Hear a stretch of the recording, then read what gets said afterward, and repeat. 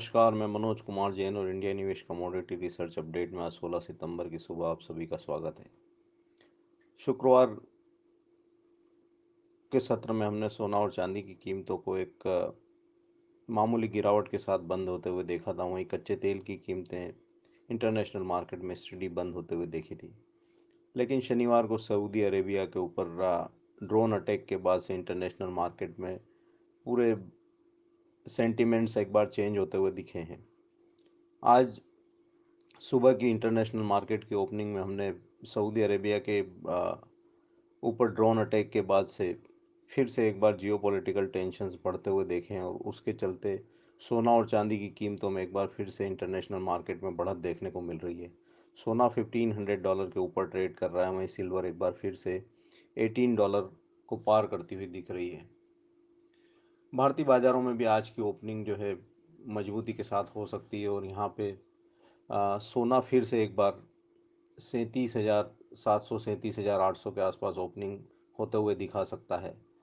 यहाँ पे जिस तरह से कच्चे तेल की कीमतों में इंटरनेशनल मार्केट में बढ़त देखने को मिल रही है, तो उसकी वजह से रुपये में भी कमजोरी देखने को मिल सकती है, तो उसका सपोर्ट भी सोने और चांदी की कीमतों पर मिलता हुआ दिखेगा। हमारा मानना है कि अगर सोना यहाँ पे 37,500 600 के रेंजेस में मिलता है तो खरीदारी की रणनीति करना चाहिए। यहाँ पर 38,050 पहला रेजिस्टेंस होगा। अगर उसको कीमतें पार करती है तो फिर से एक बार कीमतें 38,300 38,400 तक जाती हुई दिख सकती है। वहीं चांदी की बात करें तो यहाँ पे भी हमने एक बार 46,000 के आसपास जो है क्रूशियल सपोर्ट्स फ्राइडे के सत्र में आते हुए देखे थे और उसके यहाँ ऊपर कीमतें बंद होने में कामयाब नहीं रही थी और कीमतें लगभग 45,800 के स्तरों के आसपास बंद हुई थी। लेकिन जिस तरह से ग्लोबल सेंटिमेंट जो है चेंज हुए हैं, तो उसकी वजह से यहाँ पे चांदी की कीमतों में भी आज के सत्र में तेज़ी ही देखने को मिलेगी। हालांकि कीमतें इंटरनेशनल मार्केट में 2% की बढ़त के साथ कारोबार कर रही है, लेकिन फिर भी अगर यहाँ पे 46,000 से 46,500 के रेंजेस में कहीं भी अगर चांदी मिलती है तो यहाँ पे भी लॉन्ग की रणनीति करना चाहिए। 47,200 पहला रेजिस्टेंस होगा और अगर उसके ऊपर कीमतें निकलती है तो यहाँ पे फिर से कीमतें 48,000 तक के स्तर जो है दिखा सकती है। वहीं अगर कच्चे तेल की बात करें तो जिस तरह से सऊदी अरेबिया के ऊपर ड्रोन अटैक हुए हैं, तो उसकी वजह से वहाँ पे सप्लाई बड़ी मात्रा में इम्पेक्ट हुई है और जो सप्लाई फैसिलिटी है वो लगभग 5.7 मिलियन बैरल की सप्लाई जो है अफेक्ट हुई है, जो टोटल ग्लोबल सप्लाई में जिसका लगभग 5% हिस्सा है।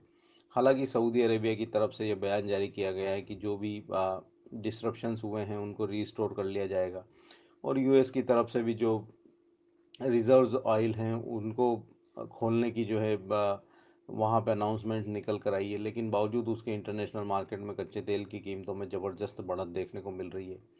यहाँ पे WTI की कीमतें एक बार $60 को पार करती हुई दिखी और ब्रेंड की कीमतें भी $71 को टेस्ट करती हुई दिखी है।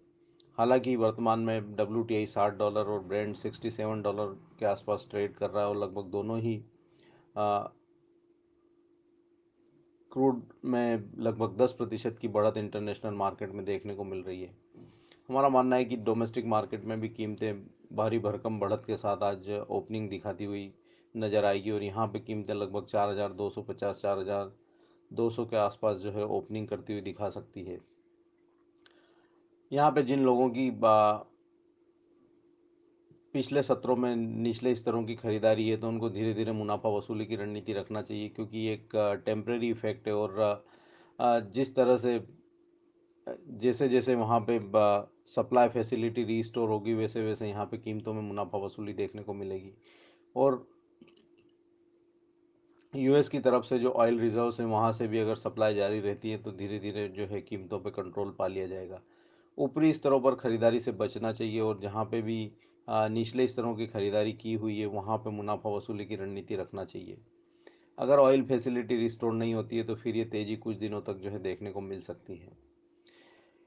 बेस मेटल्स की कीमतों में भी अच्छी बढ़त जो है गत सप्ताह हमने देखी थी और जिस तरह से यहाँ पे ग्लोबल सेंटिमेंट्स चेंज हुए हैं तो उसके बाद यहाँ पे ऊपरी स्तरों पर थोड़ी सी मुनाफा वसूली देखने को मिल सकती है और बेस मेटल्स की कीमतें आज के सत्र में थोड़ी सी मुनाफा वसूली दिखा सकते हैं।